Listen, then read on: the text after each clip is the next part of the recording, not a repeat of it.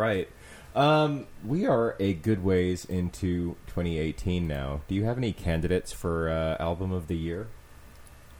I really like Hive Mind by The Internet. Ooh. Yeah, I heard they had a new one out. Yeah. Gosh. Though, other than that, it's hard for me. I'm blending 2017 and 2018 together a lot recently. But that is definitely Kamasi Washington's Heaven and Earth would also be a contender. But I'm really excited to see what Brockhampton releases with the Best Years of Our Lives. So cool. I'm definitely holding out on making a bigger list until that releases. When does that come out? I'm really behind. I actually don't think they have announced a date yet. It was supposed to be like it sounded like an end of summer thing, because they had planned to release music all summer and then I guess drop the album at the end of the summer. And they've done 3 or 4 singles so far, and presumably the whole thing will be in like any time now, I guess. They're on a European tour right now, and they've said they're still working on it. I'm super behind when it comes to music of this year. I think like the most recent thing I heard was Adult's Detroit House Guests, but that was like the second half of last year. I was pretty fond of that. That had a lot of interesting guest appearances doing doing their odds and ends. So I thought that was pretty good. But I don't think I've actually heard that much from this year yet. I'm interested to hear that The Internet has a new album. I heard whispers that they did, but I haven't actually heard it for myself yet. Some of my friends are big into the new Sleep album, and that's not usually my kind of thing, but I heard it, and I was kind of fond of that as well. As someone who's not really into stoner metal, it did something for me. So, yeah. Cool. Yeah, my genre pool is pretty shallow because I can so seldomly listen to music anyway, because I'm always making it as work. So I kind of stick with people I know or people that have been directly recommended to me. Yeah, I used to make music myself, and I don't anymore, out of like a mix of anxiety and just wanting to do different things. So I've really had my finger on the pulse a number of years ago, but I don't at the moment. And like the zeitgeist has really shifted here in the UK as well. So a lot of the people who I knew who were making music aren't really doing that anymore either. And it's just like, well, no. So just feeling like an old man at the moment. So you're about to head out of town, huh? Yeah, going to Seattle for a week.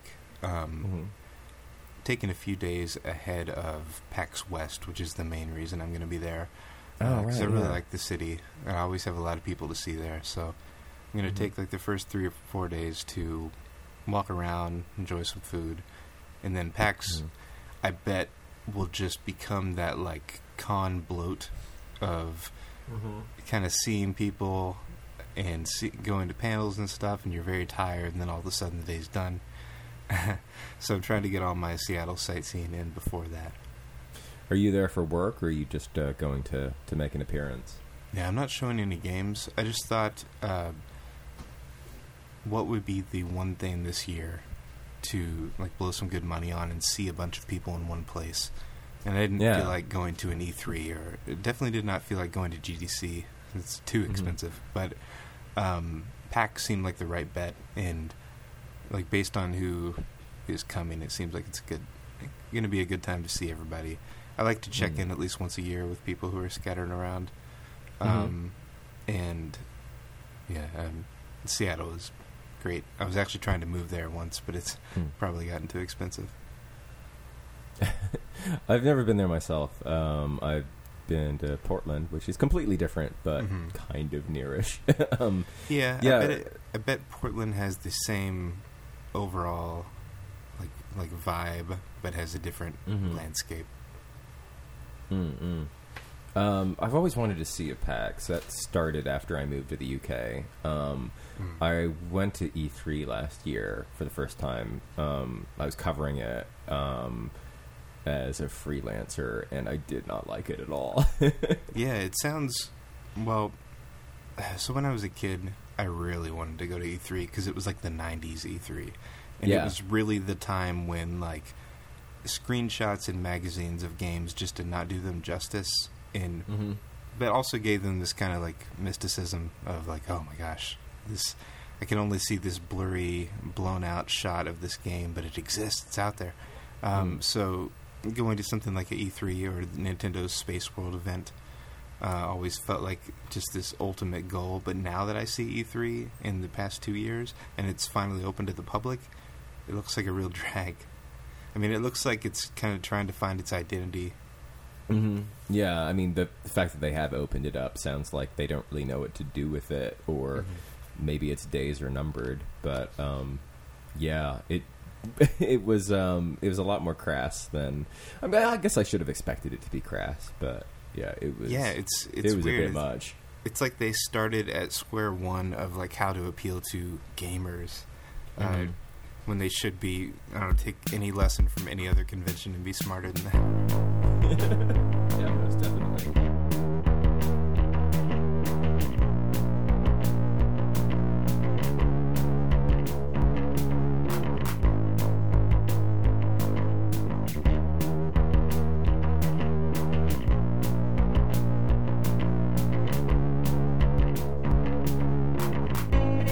Hello, and thank you for tuning into episode 19 of Misspent Youth, a podcast on video games, why we play, and who we are. I'm your host, Robert Fenner, at Misanthrobob on Twitter, and this week I'm joined by musician Matthew Hopkins, also known as 2Mello. Matthew, thank you for coming on the show. Hello. Hey, thank you for having me. For our listeners at home, would you like to tell us a little bit about yourself and what you do? Yes. I am a musician, a composer for video games, a producer of hip-hop music, and often a remixer of different kinds of music. I was first a drum and bass producer and transitioned to hip-hop, became known for making hip-hop and video game mixes, and then moved into music composing, where I've been doing that for the last 4 years. I actually found your music completely by accident a number of years ago. I'm a big fan of the Persona soundtracks, and I've gotten them all, but living in London, I have limited space, and I've got them like stored in boxes under my bed. And in true like first world problems fashion, I couldn't be bothered to go find my copy of the Persona 3 OST, so I ended up just like downloading somebody else's, and I downloaded their entire folder, which had the remix that you did of Changing of Seasons with Get Low from Moe Money, Moe Problems, and I was like, oh, hell yeah, this is wonderful. That's really funny that someone has me in with their normal Persona music. Yeah. So yeah, that was a wonderful serendipitous introduction to your mashups, and to your wider music as well. You've had two albums released this year, haven't you? Gosh, I guess so. Yeah, it really feels like Memories of Tokyo To is my February release, and it feels as if I made most of that album last year. So it's hard for me to remember, like, oh yeah, no, that was this year. Because January and February were mostly like finishing touches and ramp up via marketing. And then I also recently released Return of the Soul, which is my return to rapping, because people really responded well to that on Memories of Tokyo To, whereas previously people told me to shut up a lot. The particular this particular fan base that I had, I mean, I don't know if they're still around or whatever, but when I first became really known, when my like play count went from like the 100 to a couple hundred to like thousands, people did not really want to hear my voice. They just kind of wanted to hear the mashups. And I took that to heart. I was like, okay, well, I'll adapt to that. And I was also going through like a crisis of, do I have anything meaningful to say? And so it didn't really... It helped me relax on that. I was like, well, no one wants to hear my voice anyway, so I won't even try. But recently, with the like very, very personal songs I did on Tokyoto being well received, I decided to, like, okay, maybe people want to hear about a wide variety of topics, and I actually do have something to bring. I can imagine that being like somewhat of an existential crisis. I mean, back when I was making music, a common issue that I encountered, as well as some other friends of mine who were making music, was that like our sort of like irony comedy stuff was the most popular. It's fun, and anything more heartfelt than that didn't really get the same response. So it was like, well, you know, okay. So I sympathize how, but it's pardon me. It's great that you're giving it another shot and doing your thing. I wanted to ask you, tell me the first game you remember playing that got you into the medium. The first game I remember playing would be...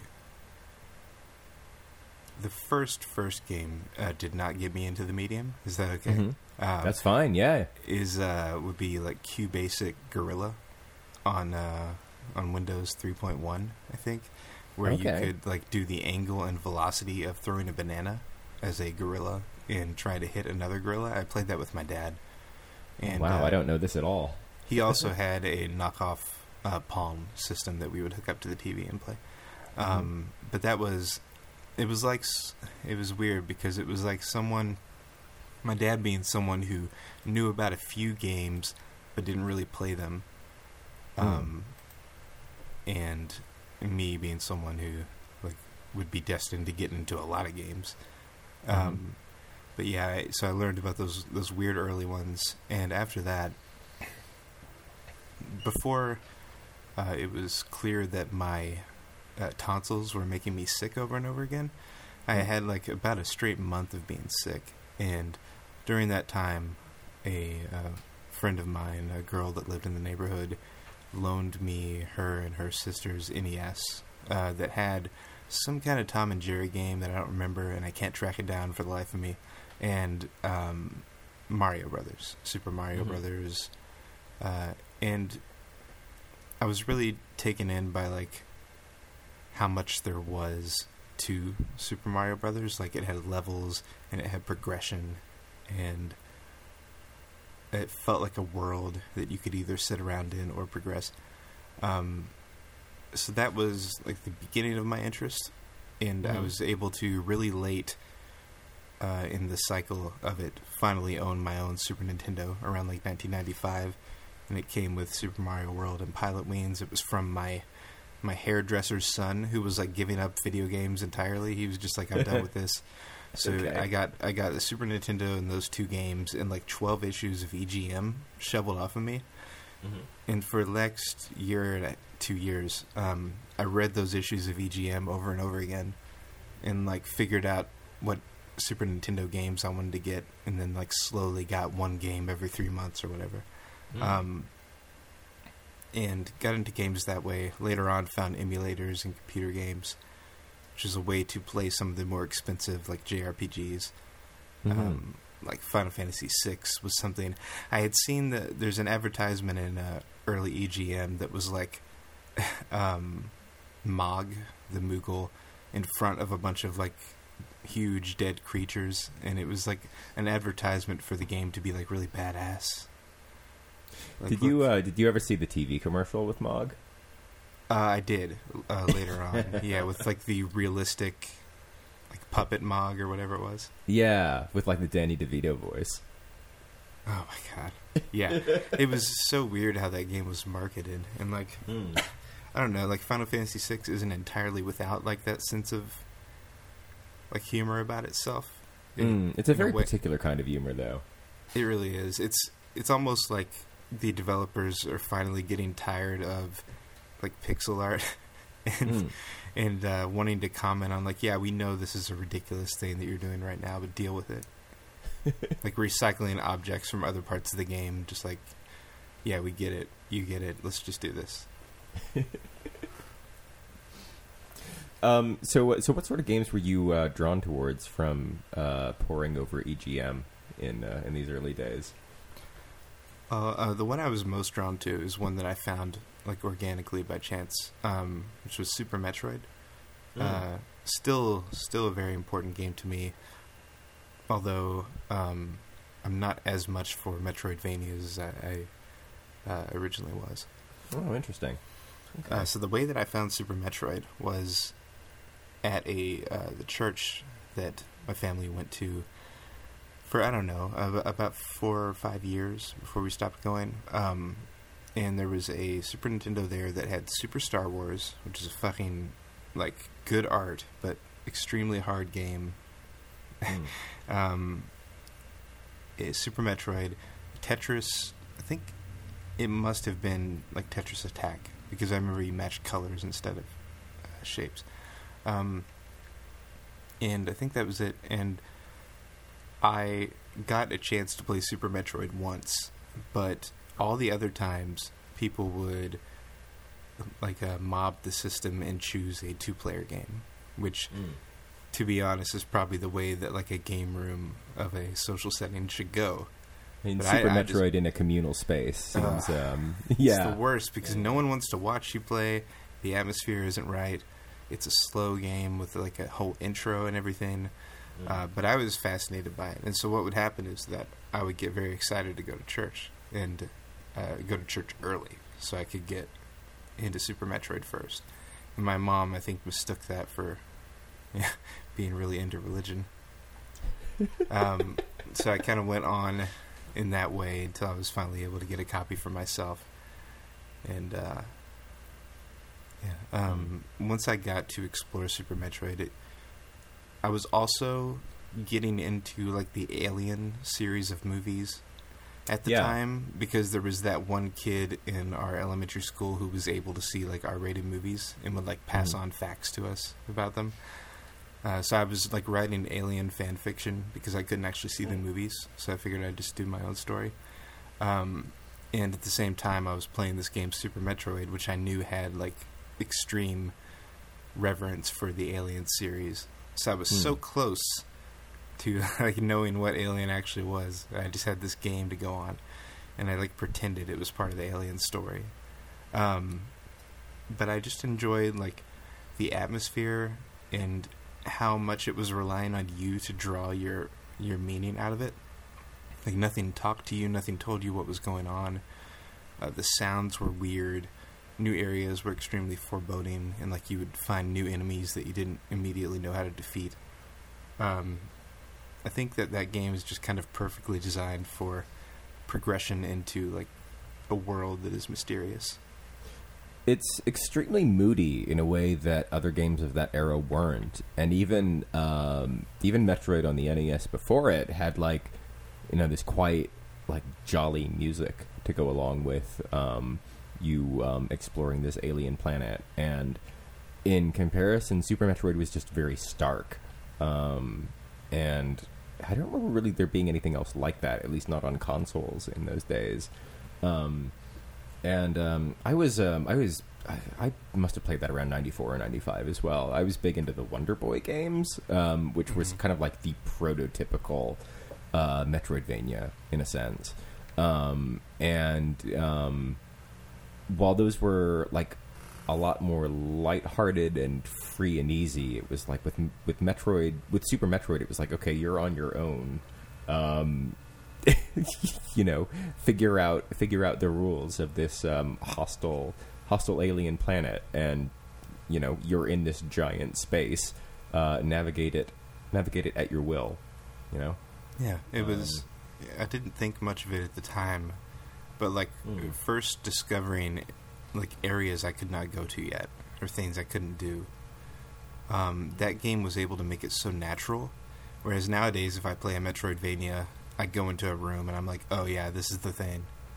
Mm-hmm. But for that game, it was like, I do not have this ability yet. Or this is dangerous, I cannot go here. It felt like part of the world in a way that is kind of like worn off now. So do you feel it's just like overexposure or just over-familiarity with the genre that has kind of put you off Metroidvanias as a whole? Yeah. These days I feel like it's better, and I didn't necessarily like fall in love with this game like some people did, but to have something like Breath of the Wild that very early on gives you all the abilities, and the thing that is hard to solve is like how to use them. Like you can do whatever you come up against in that game pretty much. There is a way. It's just a matter of you using the tools right, and I think I enjoy that now more than I enjoy just knowing that I don't have the thing. And there are also games that just aren't well designed, so you don't know if you don't have the thing or if you're just doing it wrong. Because the game has given you some indication that you don't have everything you need yet, but then also this puzzle is just unclear. Yeah, it's a fine line, I suppose. And, effective level design is what makes that genre shine. But I mean, there has been so much of it now. I know it's enjoying a bit of a resurgence at the moment. I mean, August alone has seen a number of Metroidvania-inspired games released. Some of which I've enjoyed, some of which not. I haven't really done it for me. But yeah, I suppose there's only really so much you can do with that formula. And, I hate to say that because it feels like that's like a little bit reductive, but maybe somebody just needs to shake it up. I don't know. I thought Hollow Knight was really cool. Hollow Knight is really cool. It's one of those games. That's kind of different, though. Yeah, it is.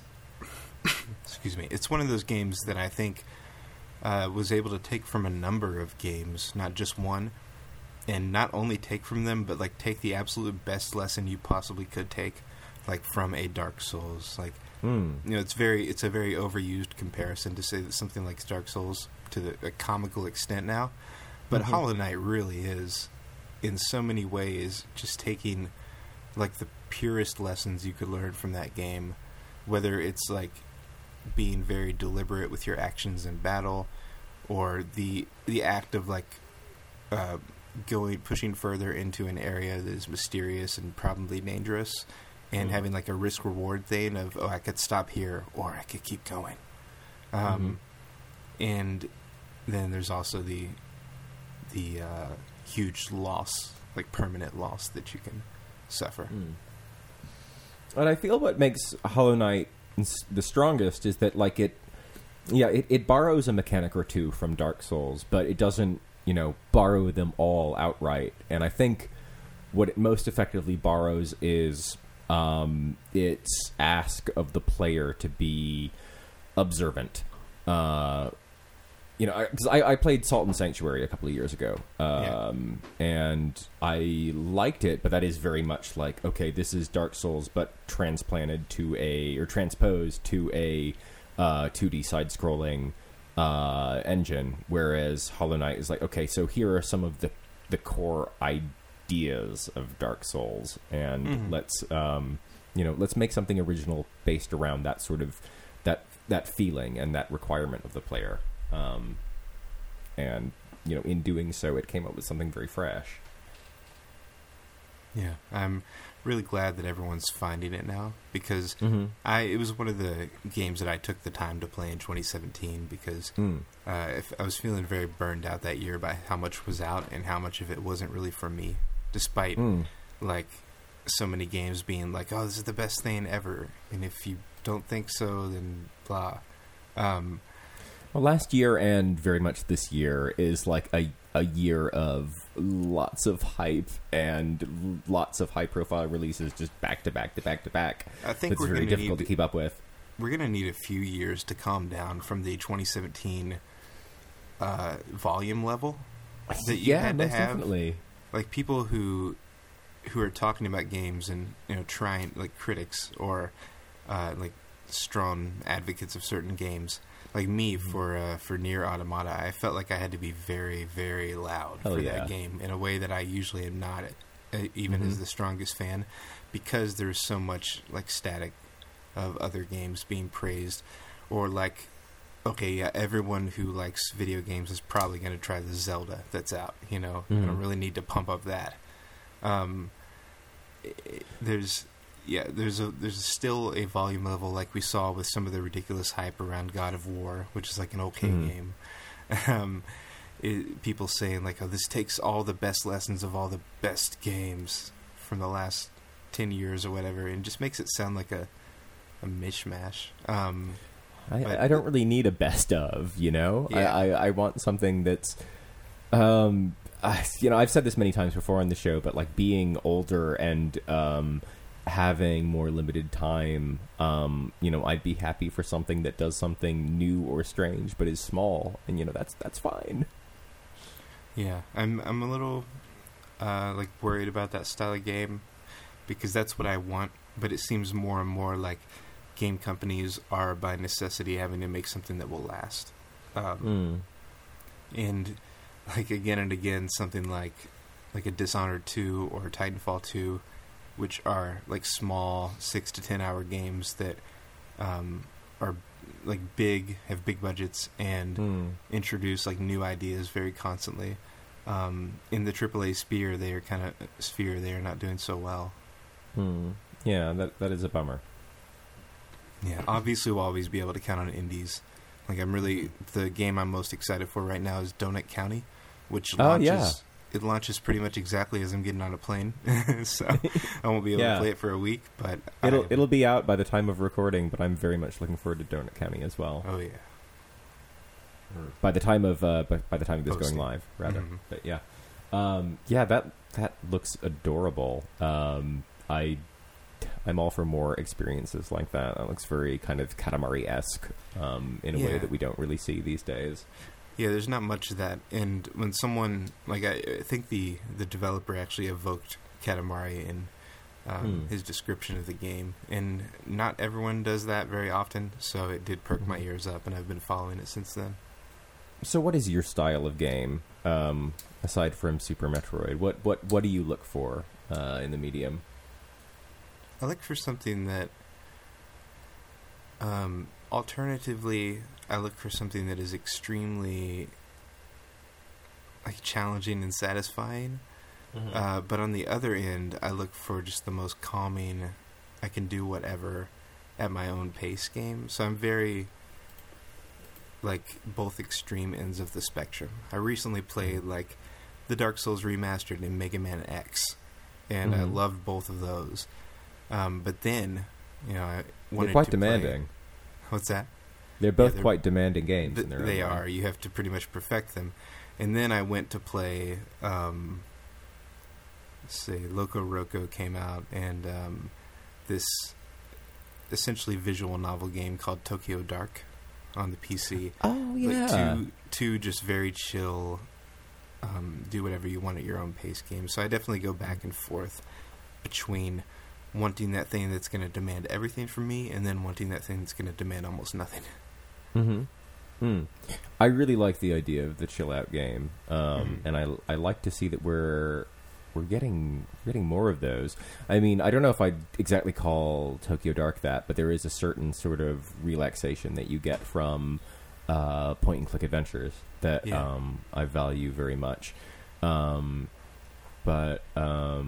Like, I'm really excited for Little Dragons Cafe, which I think has just come out in America, and is due out in a couple more weeks. In Europe, Yasuhiro Wada, who has created this game and created the Harvest Moon series, really seems to have this sort of excitement for a game where you just take things easy and manage a business or a farm or a cafe or a shop in a very idealistic setting where you just take care of the people who come to visit you rather than overcome any real high stakes challenges. Yeah, my my only like requirement for a chill out game, the one for them to get really high on my list, is it kind of doesn't work for me when something like Hohokam or Proteus, something that is just providing a beautiful world but little else. Yeah. I want to do it for like an hour or whatever, but the games that are really going to hit me hard are the ones that gamified chillness, I guess. Like Katamari, for example. You're doing this extremely satisfying action in a really wonderful world. For like the Jet Set Radio games, I really enjoy just skating around in this really fun world and just being there. So that's... I want like the chill, beautiful world, but I also want to be able to do something in it. Mm-hmm.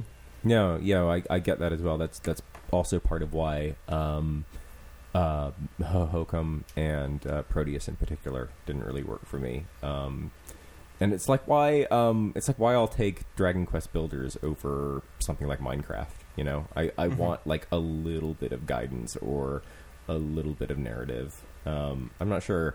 I always wanted to play those My Summer Vacation games. Those never came out in the West, but there was Attack of the Friday Monsters on 3DS a few years ago, which was like... Yep. Did you play that? I did. Yeah, that was fascinating. This sort of like explore this rural Japanese town where, yeah, there's some giant monsters fighting, but just, you know, hang out and make some friends and... play some cards with them and see what your dad is up to. It's great. It's so it's so other. It is. It's really a game that, you know, almost like the Persona series will kind of try to build a town around like your JRPGing. They will build like people to see and places to go.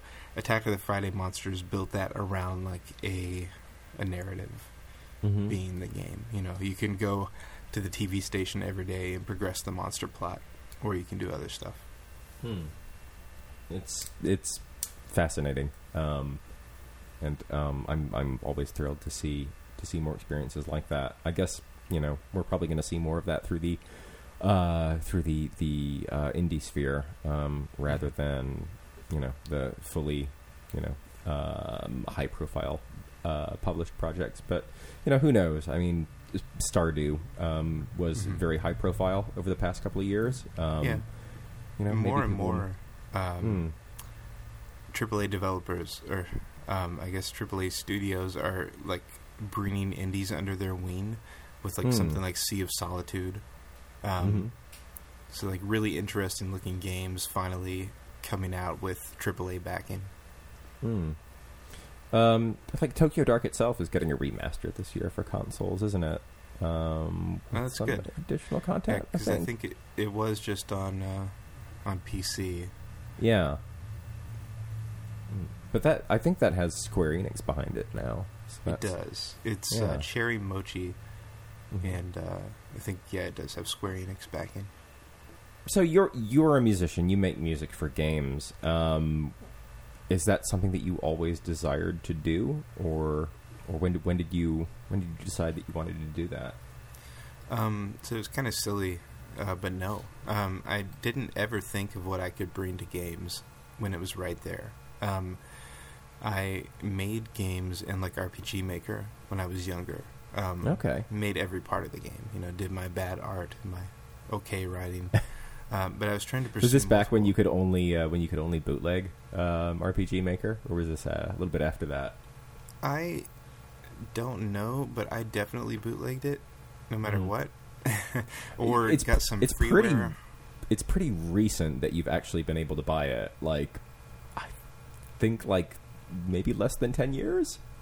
Yeah, I think I just Googled like game engines or something and downloaded all the free ones and tried them all. So wherever I was getting RPG Maker from, I think it was like 95 or something. It was free, and I would mess with that, and I would write. I wrote a novel when I was younger. I would make music, and I would eventually get into doing video, and I did videography for a few years. And even worked at a TV station before I quit to become full-time music. in music was, I think, the one that, like, something bit the hook, and I decided to go with it. But it still wasn't, even though I was literally thinking, like, okay, I'm combining video games and my interest in music, I still did not consider, oh, what if I just try to write for video games? Until I read this this article, which I have since mentioned to many other composers who are also like, yeah, I read that too. This article, it was written for Kotaku, where I wish I knew who wrote it. Someone interviewed Danny Baranowski about getting into composing for indie games and how he transitioned from trying to compose for film, where no one was paying him enough, to video games, and finally was like seeing profit. And the article was essentially in 2009 or whatever, it was pumping up indie games as like the big way for composers to get on. So looks like this may have been a Kirk Hamilton piece. That sounds right, because Kirk Hamilton is usually like the music writer. It is like, I feel like any time that anything indie is said to be the new wave, it's almost already too late in reality to get onto the wave. But you know, I was lucky enough to, after my exposure from my remixes, get involved with Read-Only Memories, and you know, very shortly after that, a few other games. I've noticed a wide range of sounds and approaches that you take to your various projects. Like Read-Only Memories has this sort of not quite 16-bit, maybe like Red Book Audio Sega CD quality to fit with that game's influences and motif, but with like, you know, sort of cyberpunk hip-hop setting. I noticed the Ghosts of Miami soundtrack that you did has kind of a more like Italo disco upbeat sound. So like what are your influences when it comes to games music? It's probably a really ridiculous question to ask. No, I have a, like, in my mind, it's literal now, but I had like a hit list I was building of like, here's the styles that I want to hit at some point in my career before I die or whatever. It was I've always been very serious. Yeah, even I do not remember a time when I was not serious. Like even when I was like 9 or 10, I was like, I'm going to do this before I die. That's good to have goals. Yeah, it's not weird at all. I have the Silent Hill games on that list, making something unique within a horror sound, because I truly think that Akira Yamaoka's take is like adding trip hop to horror was like the weirdest, most unnatural thing at the time. Just getting ahead of trip hop's own descent into horror with like Tricky's albums, and beyond that, the Jet Set Radio series is obviously really inspirational to me because I like the Japanese interpretation of big beat electronica and hip hop. That sort of Shibuya-kei influence on, or that sort of Shibuya-kei twist on Western influenced urban music. It's a fascinating blend. Oh yeah, I only recently became aware that like that movement was behind, because I didn't know that word. That movement was behind pretty much a lot of the music that I like from that time. I just kept calling it. Yeah. I kept calling it the weird time in which Japan just became in love with hip hop. But then my friend and fellow composer Krista Lee told me about Shibuya-kei. I was like, oh, okay, this all makes sense. Yeah, Chiba Mato were a favorite of mine in the 90s. You know, they're an American band, but with two Japanese MCs, and they really brought a unique sound with their albums, and they continue to. I think their latest album was 2014, and that was transformative and strange, but still true to their style. But like the rest of what was happening, you know, in Japan itself, kind of followed suit in a way that, you know, melded this sort of street fashion with a very particular sensibility. It was like time and place, I suppose. Yeah, it's almost like So something I tweeted about recently was like how a lot of hip hop references in games are like downright offensive usually. Maybe without knowing it, of like, hey, let's add a cute hip hop character, and what you have is like a cultural costume. Yeah. I'm thinking about Shenmue 2, which was recently re-released at the moment, when you mentioned Shenmue that. 2? I know Shenmue 1 has Tom in it, but... It has Tom. It's literally called Tom. And, you know, several games, like, I think that one of the No More Heroes, maybe the first one, has like, oh, that's the rap character. And there's tons of those where, like, there's a misguided love for, like, hip-hop culture or, like, funk or whatever. But for those Shibuya K games for, like, Parappa the Rapper and Jet Set Radio, it was, like, a pure love of the aesthetic without like, tripping over cultural mistakes. It's very, like, really let's not do something that's, like, we like it, but it's foreign and funny. It's more like, this is something that, we have reverence for, and that we're going to... it's, the difference between homage and appropriation. Yeah, exactly. And I try to stick to that as well, because, the other thing that I'm doing is I want to make great hip-hop music, in both, like, rapping and making beats. And the act of sampling, which I, act in a lot, is very, very tied to, like, the idea of doing an homage of something versus just taking advantage of it. So I have to think about that in pretty much everything I do, because I'm often, like, referencing video games, and I don't want it to get in a way that's, like, noxious, and just seems like I'm preying on people's love of this other thing. So I do have to think about straddling that line a lot, or just being on the complete right side of it, hopefully. I mean, it's important to be conscious, but when you have such it's important not to be complacent, but I think when you have a reverence and an understanding of a movement, I mean, that's probably helpful towards working in that sphere.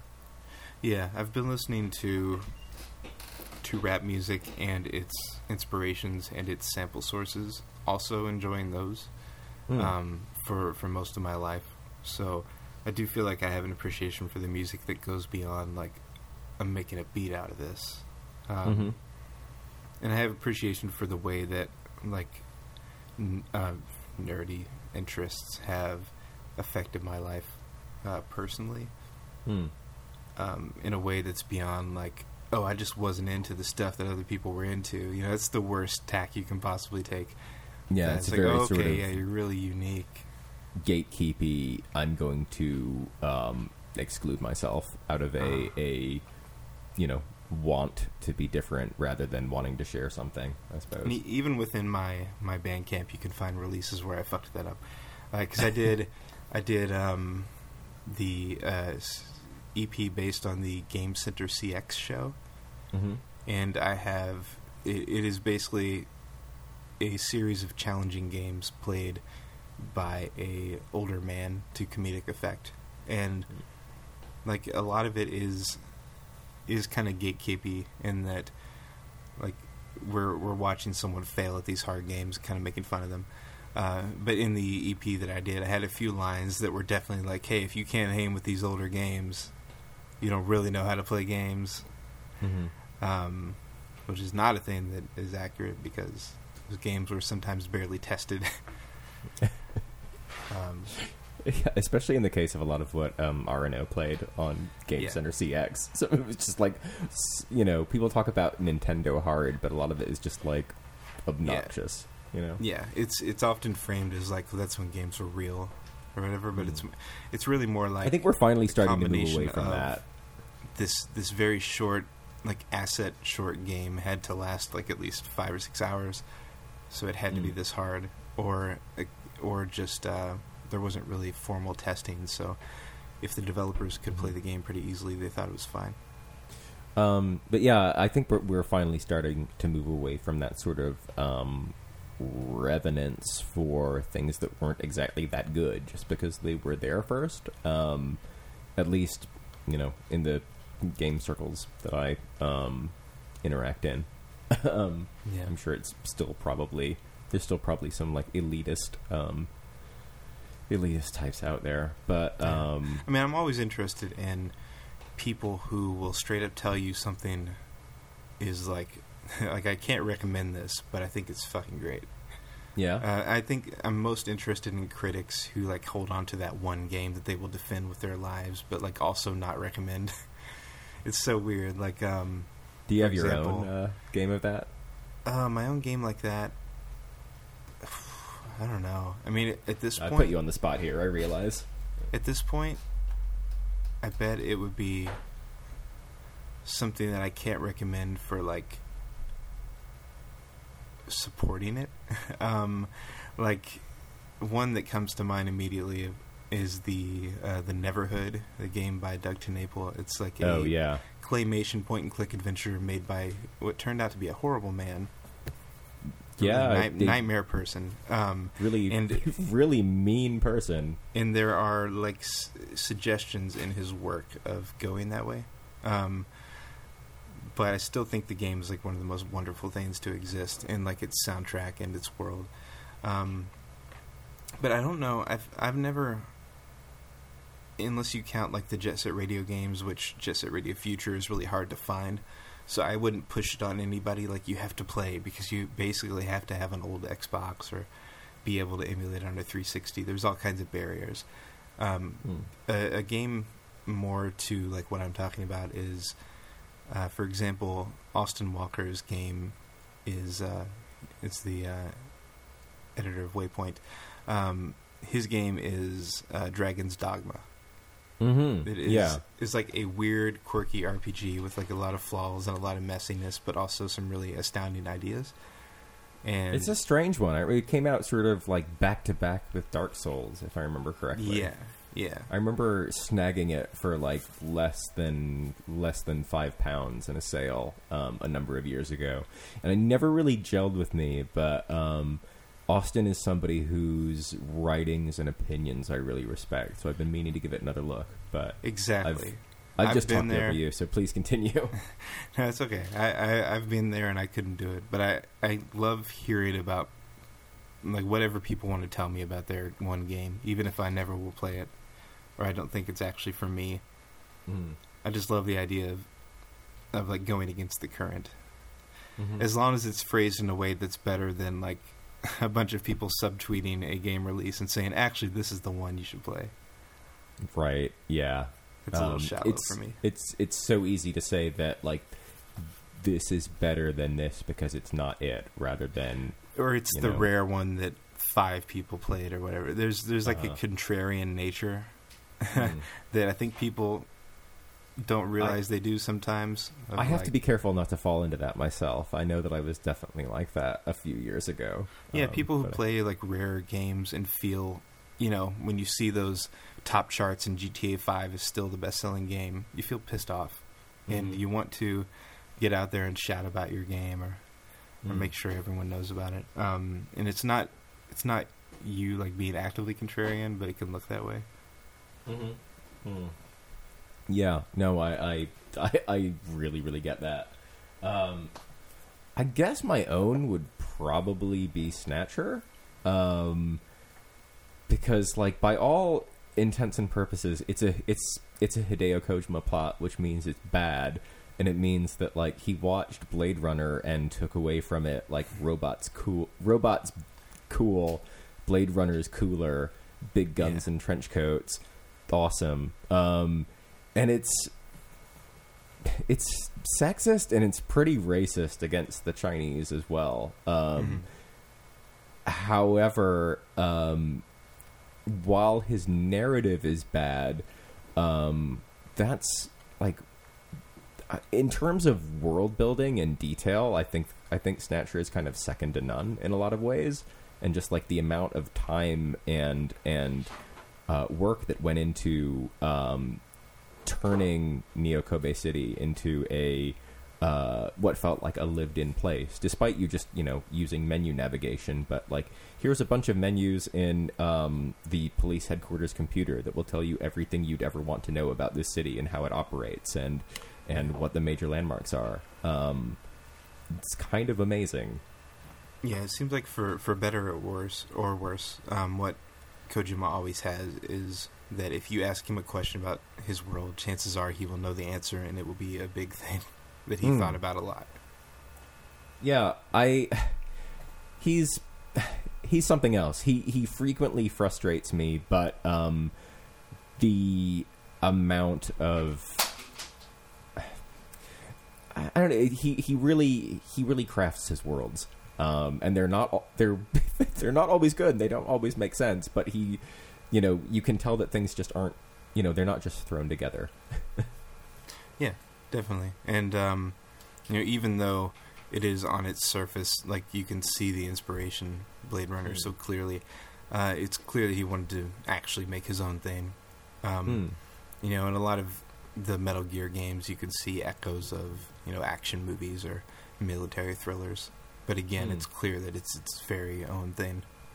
Yeah, it's through this personal lens of his that turns it into something that is quite strange, and it may not always be intentional, but I think that's what makes a lot of his games so charming. Yeah, I feel like he wants to see every human life as being like a really unique thing. All his characters, even like the most minor characters, can kind of end up becoming big figures in his worlds, I think. I remember the first time that really occurred to me was playing I played Police Knots years after I played Metal Gear Solid, and seeing that that Meryl Silverberg was a major player in that game as well, that came out several years before and was pretty much disconnected. Seeing that I'm not sure if he reused that character or meant Metal Gear Solid to be like, this character's past, but I remember, that made me look at his body of work in a new light, and this sort of, not quite continuity, but okay, I've got these players set up, I'm going to use them. Yeah, you definitely. I mean, you come across even, I'm a fan of Giant Bomb, and I've been watching Dan Reichert play through the classic Metal Gear games, and even in those, when you come across a boss, it's not just like, it's a figurehead of an organization or something, you just have to beat them. They have their whole story, and like where they came from, what their goal is, what their like personal goal is beyond like their military or financial goal. They have like a sadness, he's famous for like having his boss characters do really long soliloquies after you kill them. The characters just have so much, and it's clear they're supposed to be real people, but also really exaggerated people. It's curious, and there's definitely a lot of missteps, but he's a unique voice, for better or worse. Working in game music, how has that differed from your usual production, whether that be doing original tracks or mashups? Is there anything in particular you've had to take into account while doing the creative process? Well, I kind of never know what someone is going to throw at me, and I pretty much advertise that I can do it all. I think that at this point, people who come to me want some kind of sound that they've heard from me already, but I hear a lot of unique influences, like references. I take those a lot, that have become part of my like listening routine, or I've even dived deeper on some of the references that I get. So it's interesting that I can be introduced to new types of music and then have to make it. Like, for example, none of the stuff I did for ROM was ever on my hit list of like sounds I want to hit. I did not know or care about like Sega music at the time. Oh, really? Okay. Yeah. So I was pretty much introduced to that at a rapid pace, and had to like figure out what synthesizers were used and all that. But that I wouldn't have expected that. It feels quite genuine, taken as a whole. It's good. It has led to me exploring a lot of Sega music and thinking, wow, I would have been better off with this as a kid than Super Nintendo music, but that's how it goes. And you heard the Phantasy Star 2 soundtrack? Yeah, I have. Yeah, I thought that might be something that would appeal to you. Definitely. There are sounds in those games that I didn't know were even part of game music, I guess, at the time. Because I was so far away from the experience of Genesis. I think literally all I knew about it is Sonic and that it had better versions of some sports games, which I did not play. So, and yeah, so something like that, getting a window into a new musical world. Whereas with my own albums, I'm obviously just trying to pursue these sounds that I'm already aware of and love. That working with someone who has different musical tastes can give me new goals and force me to like learn about new things. So I think the difference of being a composer versus just being a musician is that you are pretty much going to have to learn to work outside of your comfort zone.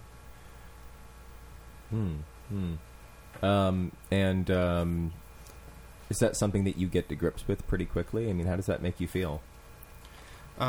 It did happen pretty quickly after an awkward process with my first composing job of like maybe 1 or 2 months where I wasn't really nailing the tone. I did finally figure it out, and I took strategies from how I eventually got there and applied them to how I ask people questions on my other jobs after that. Like figuring out the right question to draw out what someone really wants versus asking them for references. Yeah, it's a real sometimes skill. you have to go a few layers deeper with someone. Yeah, I can imagine so. Sometimes it's hard for people to describe the music they like. You know, I just like it. I don't know why. So, do you have do you have like a dream project in mind that you would like to that you'd like to work on in future?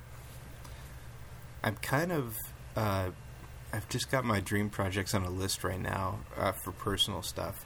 I think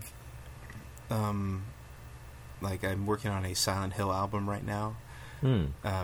So I do. Okay. There are a few more genres or sounds that line up with like the stuff I love that I want to pay ode to the same way that I did to Jet Set Radio with my Memories of Tokyo To album. Yeah. In like a respectful way that legitimately brings something new to a sound that is no longer continued.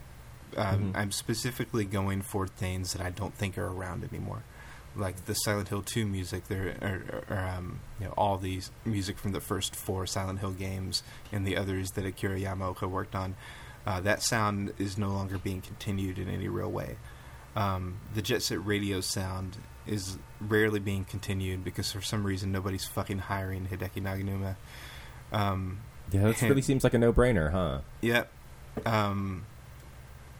And the other one I want to do, which is going to be harder, is to pay ode to the Katamari soundtrack, which is maybe the most wide-ranging genre-wise of any video game soundtrack. I definitely had to bounce between rock and hip-hop and electronic on the Jet Set Radio stuff, but for Katamari it's from like jazz to samba to orchestral classical stuff to like almost like cathedral-like music. It's a very strange compilation of just like, hey, it has to be eclectic and cute and happy, but it can come from anywhere. So I want to take that undertaking, probably hire some session musicians to help me flesh it out and make it like as lively as it needs to be. And that's, I would imagine that being quite an intimidating one with just how freeform and consistent in tone but widely varied in approach that Katamari codifies a Katamari soundtrack. Yeah, the people I'm taking head on things that could destroy me, really. No one believed I could do a Jet Set Radio thing justice. no one. People message me almost every day saying, "Are you really doing a Silent Hill thing? Are you really? You?" Memories of Tokyo Toe's boss. Yeah, people are like heavily doubting stuff, but I think that even when I like dare to evoke the name of Katamari, people are like, "Oh, I'm excited to see what you do with it." So I have something there. I have people who believe that I could.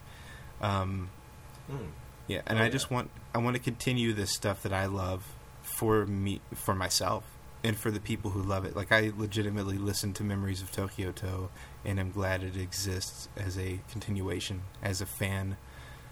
And I want to make more stuff like that. Being able to look back on your own work like that, I think, is an important thing to be able to do. Yeah, it doesn't always happen, but I don't think I'll ever be like embarrassed of something like Tokyo Toe, or think like, "Oh, I could have done better," which I could have, and I will. But so those are my own dream projects right now. That's as far as I can look ahead.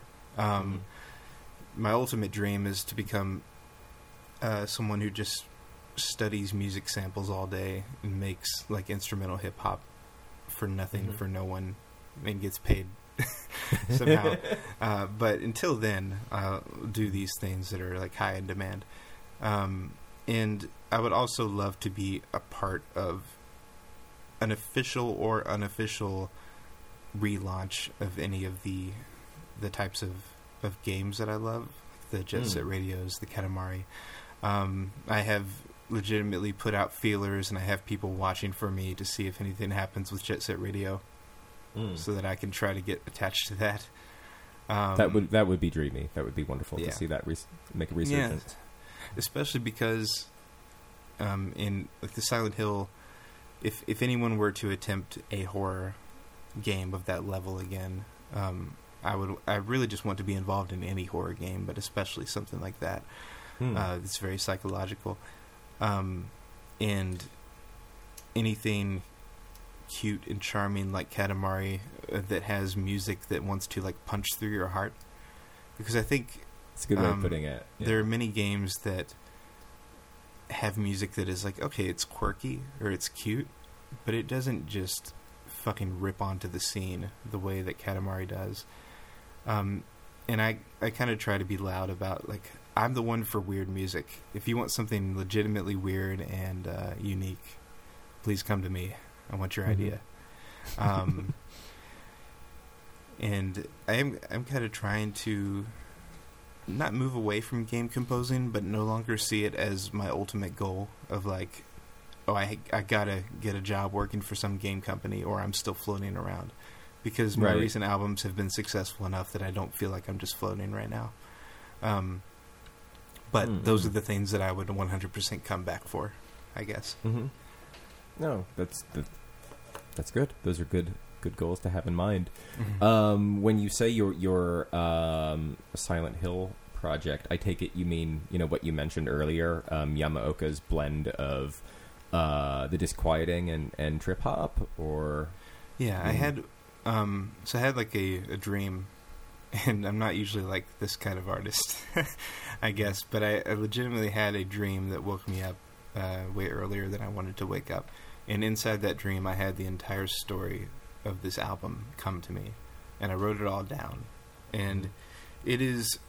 what it's going to be is like kind of a mix of a sound effects record, of a more aggressively hip-hop style Silent Hill thing, and like an ambient electronic record, and it's going to have a story.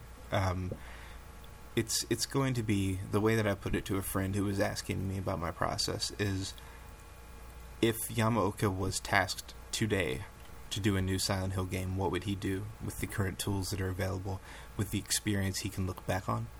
So what I'm doing is I'm getting all my tools in place. I've spent the last few months like searching for sample CDs that were used in Silent Hill, and like importing them from other countries, and going to all these forums where people have the samples researched, and like buying a bunch of new synthesizer things to be able to create those sounds, or like work from the same seed that those sounds sprouted from. Because if I have all the capability that Yamaoka would have, then I can kind of, the way that they will often show like a almost supernaturally good investigator, a detective, get on the scene of a crime and just like close their eyes and imagine like, oh, this is where the bullet went or whatever. And that's what I want to do. I want to step into the world of Silent Hill and do that as a musician. Like, okay, this is what the next Silent Hill would be musically. And because there's a story, the story relates to what Silent Hill would be like if taken on by a sound designer. Like, what if someone who was involved in sound and music found the world of Silent Hill? You know, not a writer, not a... like, as Harry from the original game was a writer. I don't remember what James's job was. Heather was... I don't either. James is the least interesting man Yeah. in the world. He's all just that's an awful interesting about jerk. him is the only thing interesting about him is that he's horrible. And Heather is like a struggling teen. I don't remember what the guy from The Room was either. He's just locked in his room. He's locked in his room. Possibly more boring than James. Yeah. But I want to, like, what if there was someone who didn't come into Silent Hill because they were haunted by something, but who came into it like aggressively, like, I want to record this. You know, there's the sequel to the Blair Witch movie, Blair Witch 2: Book of Shadows. It's a reviled movie. It has a great concept, but it's a bad movie. The concept was something that kind of happened in real life. Is what if a bunch of like reporters and photojournalists zeroed in on this area after seeing this movie, of just like, hey, let's capture this, let's catch the Blair Witch on film, or let's do this whole story.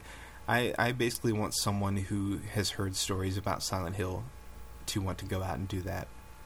This is a world premiere of this information, by the way, of what my story would be.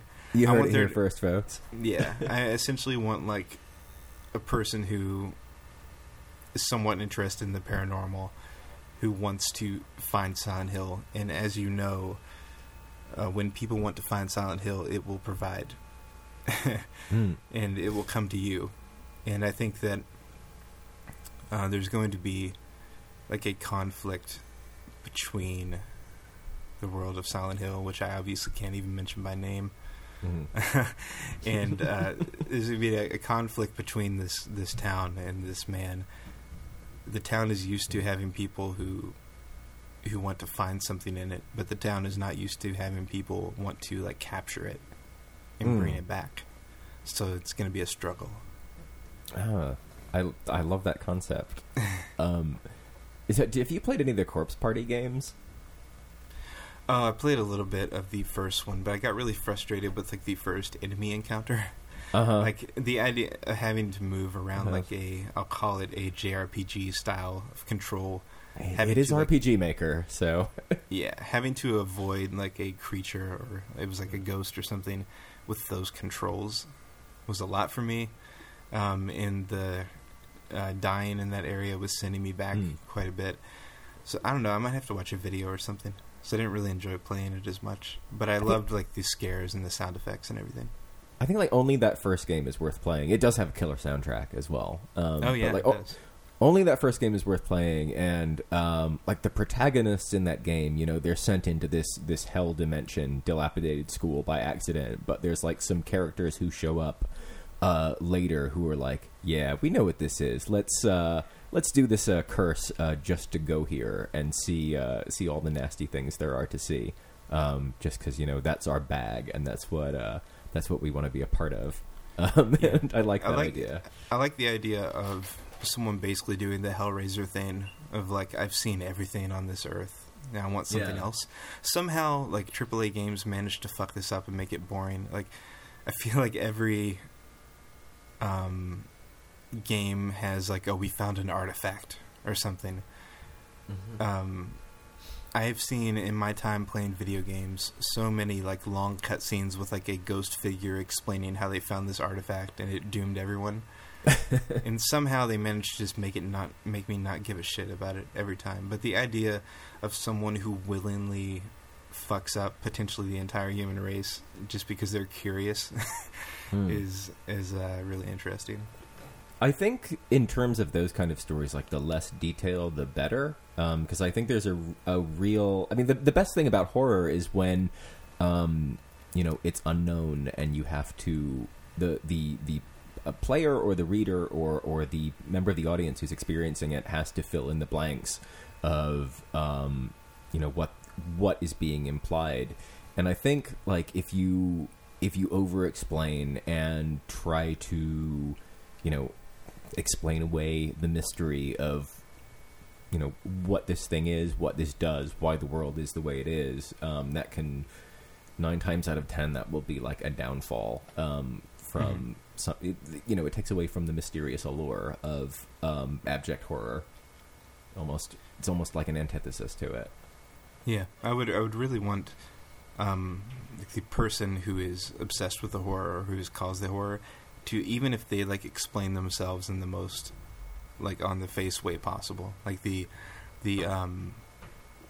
narration at the beginning of Hellraiser is describing this guy Frank as just has tasted all the pleasures of the flesh. He did this and this and this, and it's still not enough.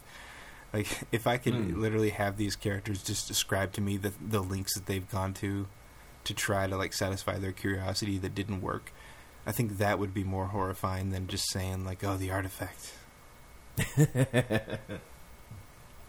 Yeah, most definitely. That adds a human angle rather than, it takes the emphasis off the MacGuffin and puts it on desire. It sends a chill up your spine because it's like, oh, could I ever be like that? Would there be anything that would drive me that way? Or like to think for a moment about being someone obsessed with something is kind of like a way to scare yourself. Like imagining that you see something in the shadows. Thinking for a moment about, like, what if something just suddenly started swallowing up my days? It's scary. Yeah, and, like, not, like, from a mental illness angle, but, like, from, I don't know, from, like, you breaking your own brain or something being so incomprehensible it breaks your brain. And I try to avoid the sort of, the sort of, quote-unquote, insanity angle, but yeah, definitely I do like the idea of I don't know, like how the townspeople in Junji Ito's Uzumaki just become more and more obsessed with the shape of the spiral. That sort of thing really thrills me. I hate it when characters are turned into raving madmen just because they became obsessed with something, because I don't think that it's it's a different thing, and sometimes not even a real thing. But yeah, the example of Uzumaki, where people eventually just become like, yeah, that's how it is. Oh, the spirals are coming through, like it's weather.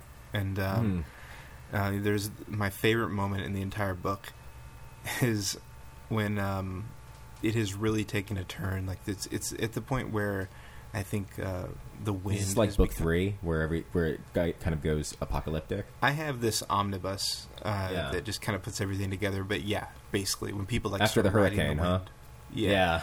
After the hurricane, there's a moment when one character is like, people are moving out of this town really fast. Like, everyone's leaving while they can, and it just shows this old man who's like, well, on the bright side, all these houses have opened up.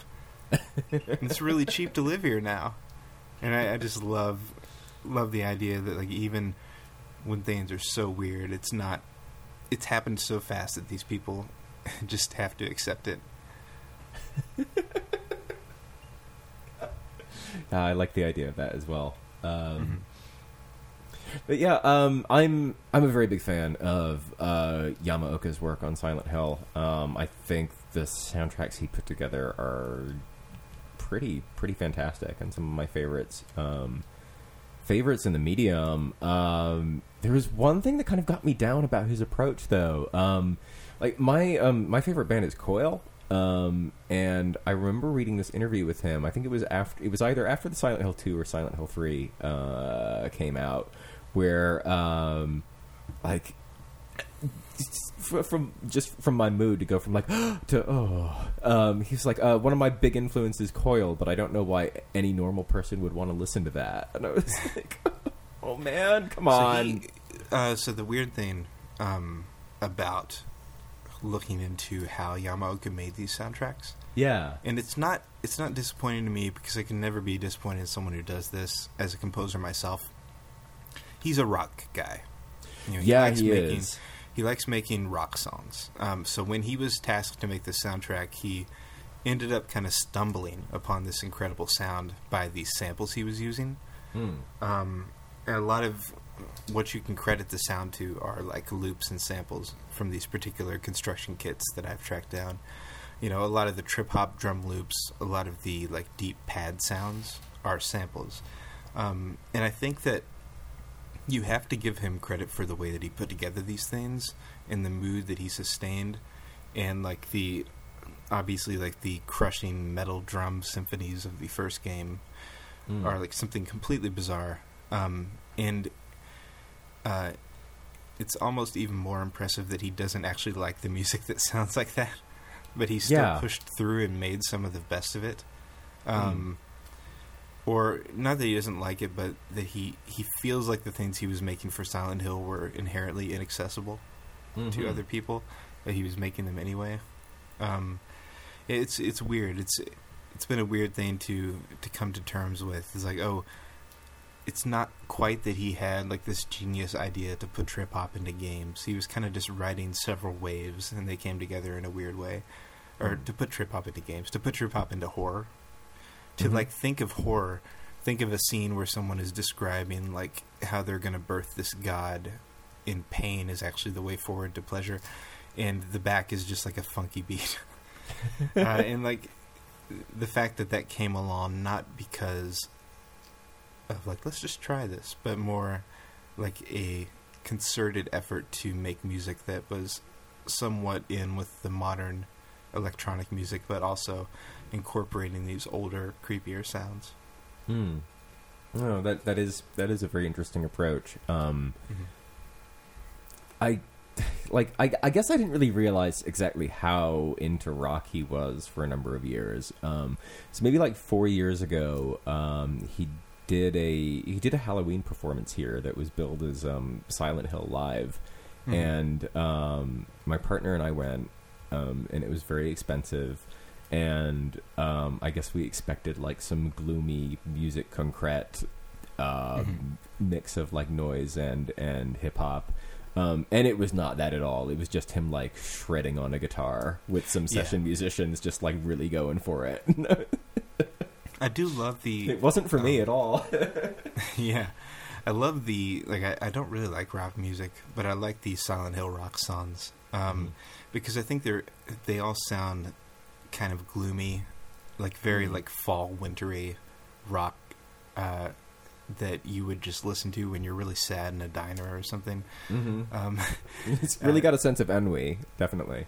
It does, and it feels like a My Bloody Valentine thing, of just being like this really gloomy, dirgy rock. I like those, even though they're not usually my style. And I guess it makes sense that is the Silent Hill sound that he would bring forward after working on it. It's like, no, this is out of all these sounds that I made, this is the one that I want to like make the Silent Hill signature. I mean, it wasn't really that for me, but people seem to be having a good time there, and he was definitely having a good time, so I can't really fault him for that, you know? Yeah, it's the music that's in the intro of all the games. Usually the big themes are rock. The smaller stuff in the game seems like less loved by him.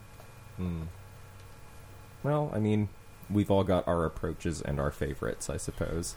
Yeah, and I will at least be focusing more on that than the rock stuff. Very cool. Yeah. Matthew, I'd like to thank you for joining me today. And is there anything you'd like to plug before we close out? Yeah, my new album, Return of the Soul, which I talked about a little earlier, is currently on sale at 2mellomakes.bandcamp.com. There are physical versions and the digital version available. It is 12 tracks of rap music, and I made sure that every song means something to me and is not just a reflection of like who I am as a musician, but something personal that I want to get out there that people might not know. So you can go into every song knowing that you're about to learn something new about me, and I think that's something you can't say for every lyrical album. Yeah, absolutely. I will put a link in the show notes so people can find their way to that easily. Yeah, and you are working on something called Later Alligator at the moment, aren't you? I don't know how much you can talk about that. Yeah. Yeah, there hasn't really been anything publicly said, but it is a very cute point-and-click adventure game with mini-games. And seeing it kind of reminds me of like the humongous entertainment games like Freddy Fish and Pajama Sam, which I freaking loved as a kid. So I'm so excited to be working on anything that's like that. I got a very quirky soundtrack coming up for it, and I don't want to give too much details on what it is, but I will just say that like I've never been more satisfied to be receiving the musical references that I am for this project.